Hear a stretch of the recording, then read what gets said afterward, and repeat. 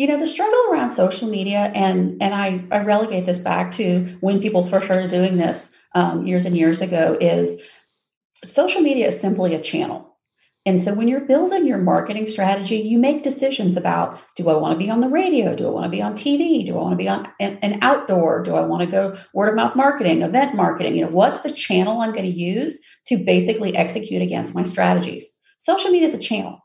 And so when people come to you and say, I'm going to build a social media strategy for you, they're wrong because they have jumped over the idea of I need a business strategy and a marketing strategy first. And social is just the way we get it out there. At the end of the day, I run into people all the time who say, I'm everywhere. I want to be on every channel.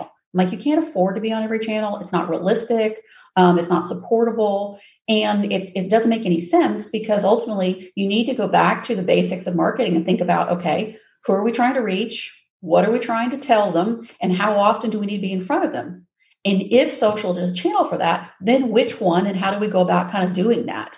And so we really work with clients to help them figure out how to use social as a bigger part of their overall marketing strategy. Sometimes it means they're doing a lot. Sometimes it means they're doing a little. And, there are cases where they're not doing any at all because of FINRA or whatever that makes it difficult for them.